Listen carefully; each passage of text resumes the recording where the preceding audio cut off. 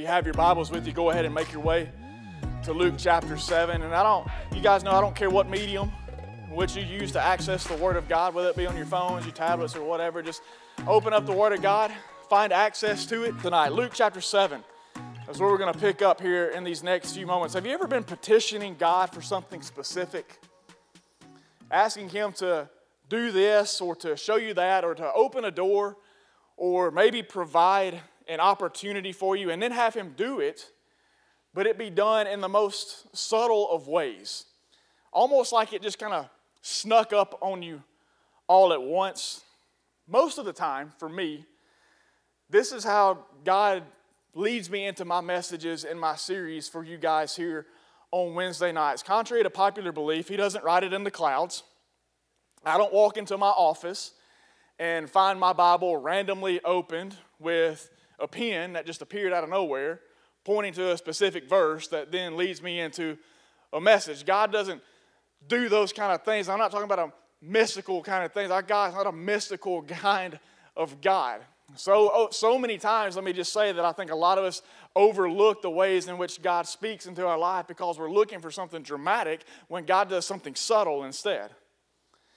And so more times than not, when I come in here with a message or when I come in here with a series, God snuck it into a conversation somewhere or into an experience that I've had over the past weeks or past months or in my personal study time. So I had been praying for a while, anticipating this semester to start back, asking God to lead me into a new series of studies that would be relevant for us as a group to dive into, but not having anything really jump out to me. And so it's a Tuesday night, and I'm speaking to a group of young adults here in our church. When we hit this verse in 2 Corinthians chapter 1 and verse 21, I'm just going to read a couple real quick. It says, "It is God who establishes us with you in Christ and has anointed us, and who has also put His seal on us and given us His Spirit in our hearts as a guarantee." And we began to discuss that word seal and how God, through Christ, has put His seal on us.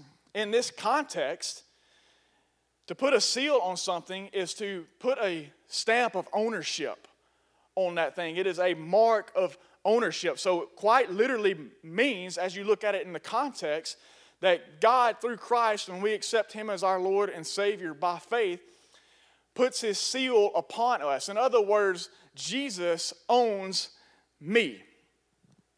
And so we were discussing that, and we were walking that out with each other, what it means to be owned by Jesus. And as I said those three words, Jesus owns me, I kind of looked at the group in front of me and I thought, man, that'd be kind of like a cool shirt idea. To have some shirts made on the front that's just those three words, Jesus owns me. And I never really thought much about it after that. But as a couple of days later, God kind of brought that back to mind. Jesus owns me. And He's like, hey, that thing that you thought would be a good shirt idea, I think would be a good series idea. And so now, here we sit. God began to flood my heart with the awesomeness of that specific truth, how we who have by faith surrendered our lives to Jesus are owned by Him. And you see this all throughout Scripture. Let me rattle off a few verses for you. And if you want to just jot these down for reference later on, I'm going to go through them kind of quick. Romans chapter 14, verse 8 says, "For if we live to the Lord, and if we die to the Lord. So then, whether we live or whether we die, we are the Lord's." Isaiah 43:1. "But now thus says the Lord, He who created you, O Jacob, He who formed you, O Israel, fear not, for I have redeemed you. I have called you by name. You are mine." 1 Corinthians chapter 6, verses 19 and 20. "Do you not know that your body is a temple of the Holy Spirit within you, whom you have from God? You are not your own, for you were bought with a price. So glorify God in your body." John chapter 10, verses 2 and 3.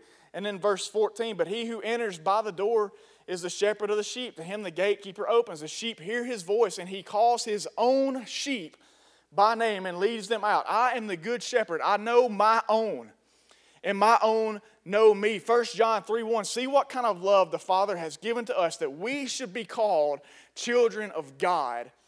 And so we are." And it is through that construct, this series, Jesus Owns Me, was built. But that statement means a few things. Things that we need to walk through and maybe be reminded of or possibly learn for the first time. And I believe God wants us to start by seeing something that took place in the lives of two particular women who had a different but similar encounter with Jesus. Luke chapter 7, starting in verse 36, God's word reads this: One of the Pharisees asked him to eat with him. And he went into the Pharisee's house and reclined at the table. And behold, a woman of the city who was a sinner, when she learned that he was reclining at table in the Pharisee's house, brought an alabaster flask of ointment, and standing behind him at his feet, weeping, she began to wet his feet with her tears and wiped them with the hair of her head and kissed his feet and anointed them with the ointment.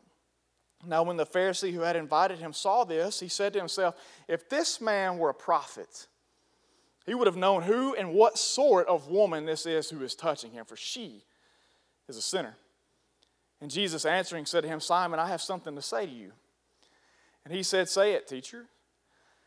Jesus responds, a certain moneylender had two debtors. One owed 500 denarii and the other 50. When they could not pay, he canceled the debt of both. Now which of them will love him more?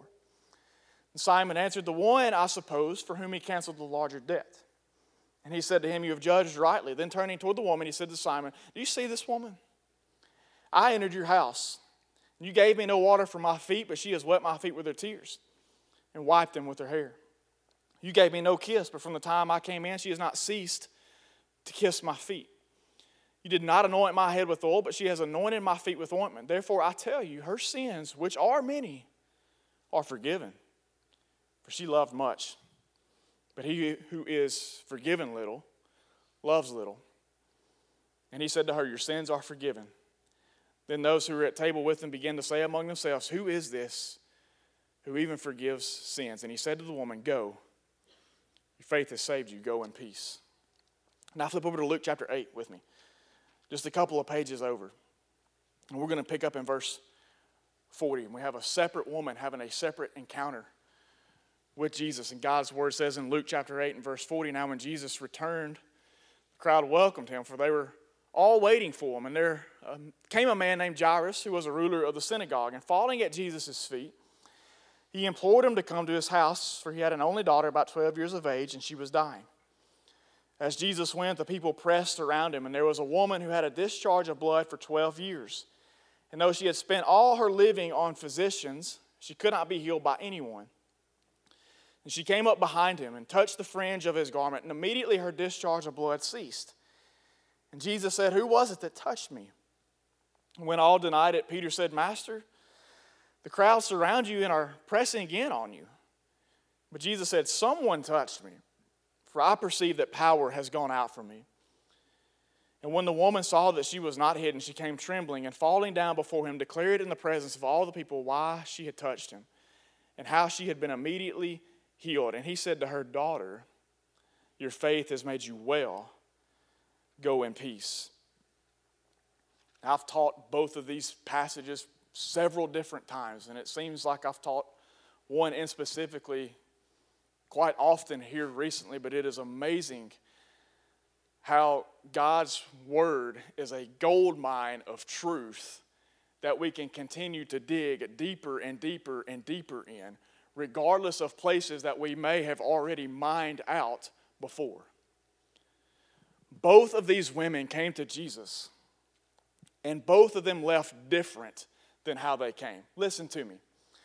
When you come to Jesus in faith, you can't help but leave different than how you came. Both of these women came to Jesus, and both of them left different than how they came. So with our time together tonight, I want to talk about this subject, putting the I in identity. Understanding our identity, who we are in Christ, is foundational for us as believers if we're going to live for His glory and work effectively in building His kingdom. If Jesus owns me, then He is the one who establishes my identity. I think it's worth repeating. If Jesus owns me, then He is the one who establishes my identity. In essence, Jesus puts the I in identity insofar as He is the one who declares who we are. I declare who you are in me. About 3 years ago, me and my wife bought a Labrador puppy from a couple of friends. And when we bought him, they had already given him a name, which was Henry, which, I don't know about all that. I'm kind of strange about giving dogs like too close to human names. And so once we bought him, we gave them the money, we bought the dog. We then had the right or the authority to do what? To change his name. And so Henry the Lab became Roman the Lab. In the same way, if Jesus is our Lord, if Jesus is our owner, then he is the one who gets to change our identity. He is the one who gets to rename us however he so chooses. And he does so in such a beautiful and profound way that my heart aches to tell you guys tonight. And my heart aches hoping that you will fully grasp it tonight instead of just simply hearing it.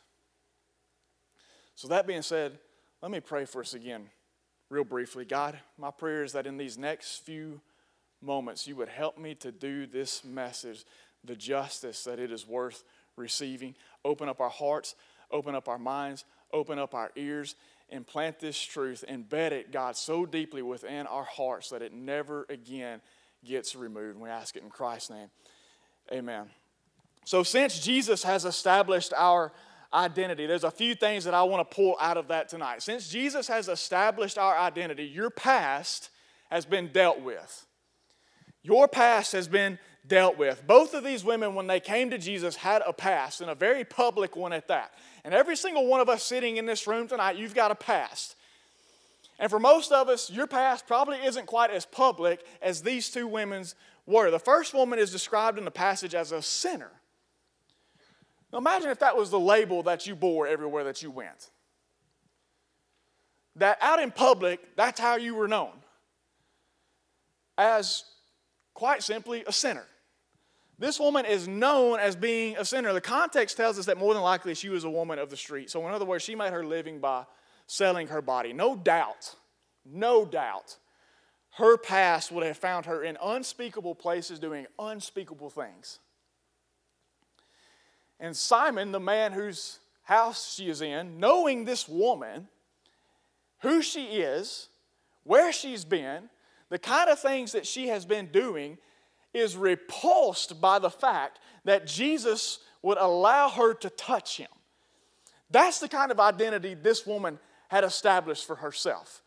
The fact that she's sitting here touching Jesus, Simon found it repulsive that Jesus would let this kind of a woman, with this kind of a history, with this kind of an identity, come within proximity of him, let alone touch him physically. These were the things that her identity had been built upon. Imagine the guilt. Imagine the shame. Imagine the embarrassment that this woman carried around with her, knowing all the things that she had done and all the things that she had participated in. Now she's become convicted over her lifestyle. She's weeping at the feet of Jesus because of it. And even though she's broken and under conviction and moving towards repentance and faith in Jesus, she can't help but recall who she is. And then we see the second woman, who the Bible tells us for 12 years battled with bleeding. Now, in case you need that clarified, I'll just put it like this. It was her time of the month for 144 consecutive months. Now, I know that's something that us men in the room tonight could never relate to. But you ladies understand the struggle that this woman was going through. Imagine 12 straight years. She couldn't find help anywhere. She couldn't find help from anybody. Doctor after doctor, the Bible tells us that she had been to, exhausting all of her funds to try and find somebody that could help her physical condition, only be told time and time again, I'm sorry, there's nothing that we can do. And here's the worst part of it all. During those times, she would be considered ceremonially unclean, which meant a few different things. It meant, number one, that she could not participate in corporate worship. So, ladies, imagine if we had a screening process at the door tonight, and this was a situation you found yourself in, you wouldn't be allowed in the building. You couldn't come in here and experience the worship that we just had. You couldn't sit in here and listen to the Word of God being preached and taught over your life. You couldn't come in here and have fellowship with everybody else. She was ceremonially unclean, so she couldn't participate in worship. On top of all that, if she were to go out in public, which she inevitably had to do from time to time, she couldn't come in contact with anyone. Because if she were to touch anybody else, that would make them unclean as well. So when this woman stepped out in public, if someone were to see her and come up and act as if they were about to touch her, she would have to scream, unclean. Unclean, unclean. Don't touch. Don't touch. So imagine for 12 years you can't give anybody a hug. You can't shake hands. You can't participate in worship. Every time you go out in public, something that you wish was private is made known and displayed to everybody around you. Unclean, don't touch me. This woman was having to socially distance before social distancing was ever actually a thing. And we've been battling doing it for, a year now? 12 years. Unclean. No doubt that her identity had been established by her disease. Everywhere she went, she was that woman. When she went into the grocery store, there's that woman. When she went clothes shopping in town, there's that woman.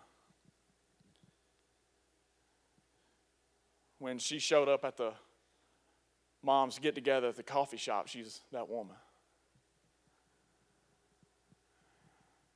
When you show up on campus, you're that woman.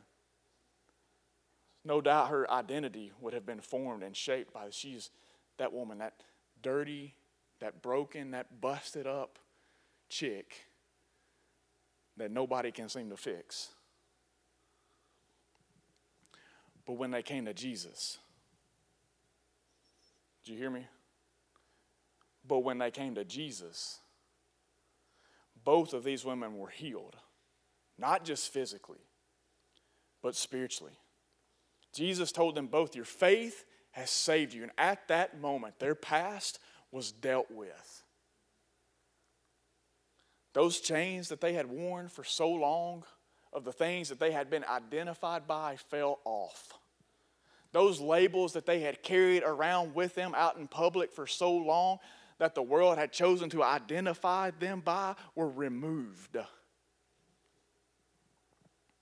And for those of us who have professed Jesus as our Savior, good news, your past has been dealt with.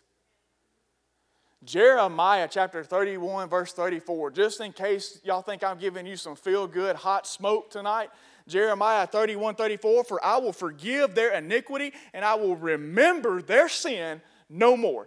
Psalm 103, verse 12, as far as the east is from the west, so far does He remove our transgressions from us. Your past has been dealt with. When you are covered by the blood of Jesus Christ, God somehow, in His sovereignty, even though He is all-knowing, chooses to remember no more all of your transgressions, all of your mistakes, all of your sins, those unspeakable things that you have done in unspeakable places. Those 12 to 10 to 8 years you were known for being that person with that issue. Those experiences that you've joined in on, those thoughts that you have entertained, those actions that you have taken, they do not define who you are in Christ. One of the most expressed privileges of being a child of God is knowing that because of who He is, I'm no longer who I was.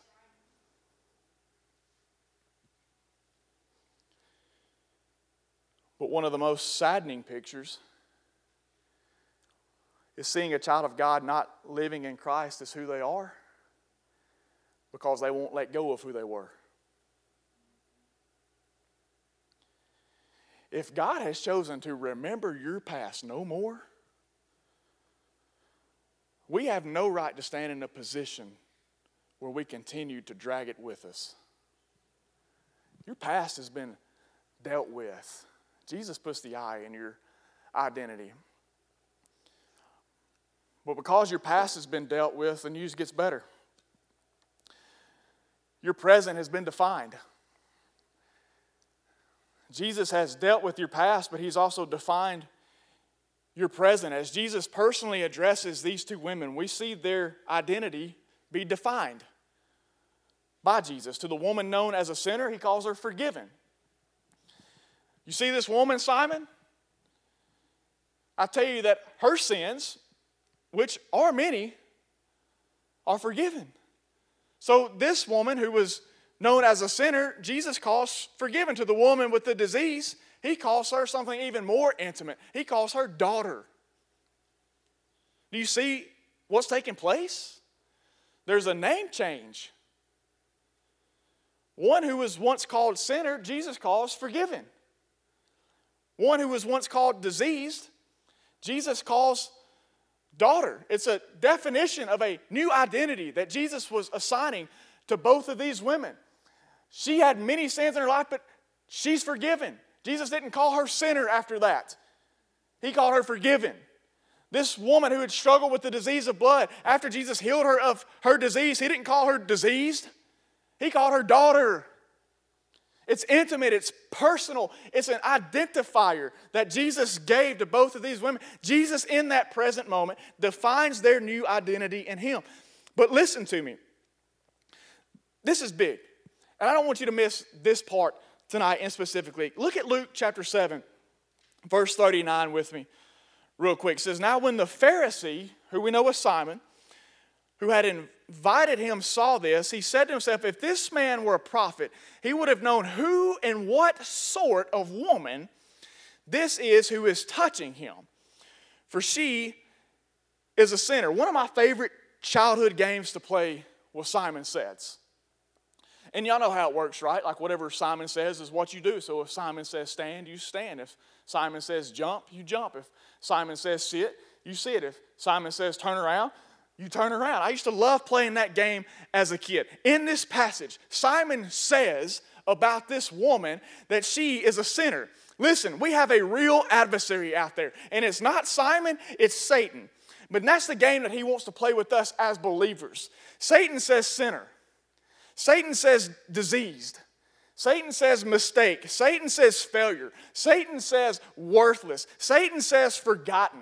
Satan says disappointment. Satan says unforgivable, wanting us to just go along with whatever it is that he says. And as believers, we've got to stop playing Satan says with our identity. But if he insists on playing the game, if he insists on playing this game with you, watch this with me. Luke chapter 7, verse 40. And Jesus answering said to him, Simon, I have something to say to you. Praise be unto God. Jesus has something to say to our adversary. Whenever the game starts up, bring Jesus to the match. Turn Satan says into Jesus says. Because Jesus says in Matthew 5:13, I am the salt of the earth. Jesus says in John 1:12, I am a child of God. Jesus says in John 15:15, I am his friend. Jesus says in John 15:16, I am chosen. Jesus says in Romans 8:17, I am his co-heir. Jesus says in 2 Corinthians 5:17, I am new. Jesus says in Ephesians 4:24, I am righteous and holy. Jesus says in Ephesians 2:15, I am a citizen of heaven. Jesus says in Ephesians 2:10, I am his masterpiece. Jesus says in 1 Peter 2:10, I am his possession. Satan has no right to name who Jesus bought by his blood and claimed. You don't own me, devil. I'm sealed in Christ. He calls me salt, child, friend, chosen, co-heir, new, righteous, holy, citizen, masterpiece, possession. Jesus owns me, and he defines my presence. He puts the I in my identity.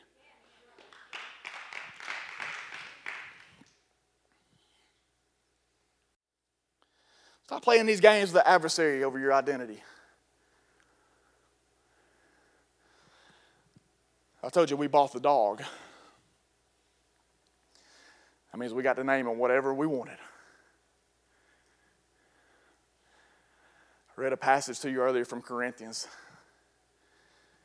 where God's word says, you have been bought with a price. price being the blood of Jesus flowing down from the cross. And guess what? Once he bought you with his blood, it gave him, and only him, the right to define your identity. Don't let Satan name you when Jesus has claimed you. Your present has been defined.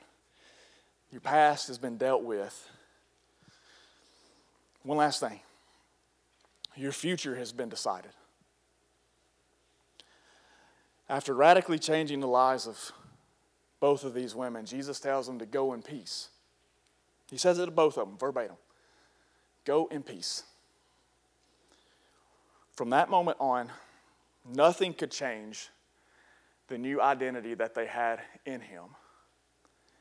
And nothing could remove the salvation that Jesus had brought to them. And when those things are decided, you know what you can do? You can go in peace.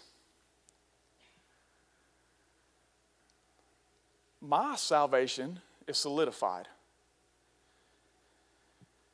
But guess what else? My future is finalized. It's not up in the air. It's not in question. It's not being tossed back and forth like a wave in the sea. My future is finalized. You know what that floods my life with? Peace.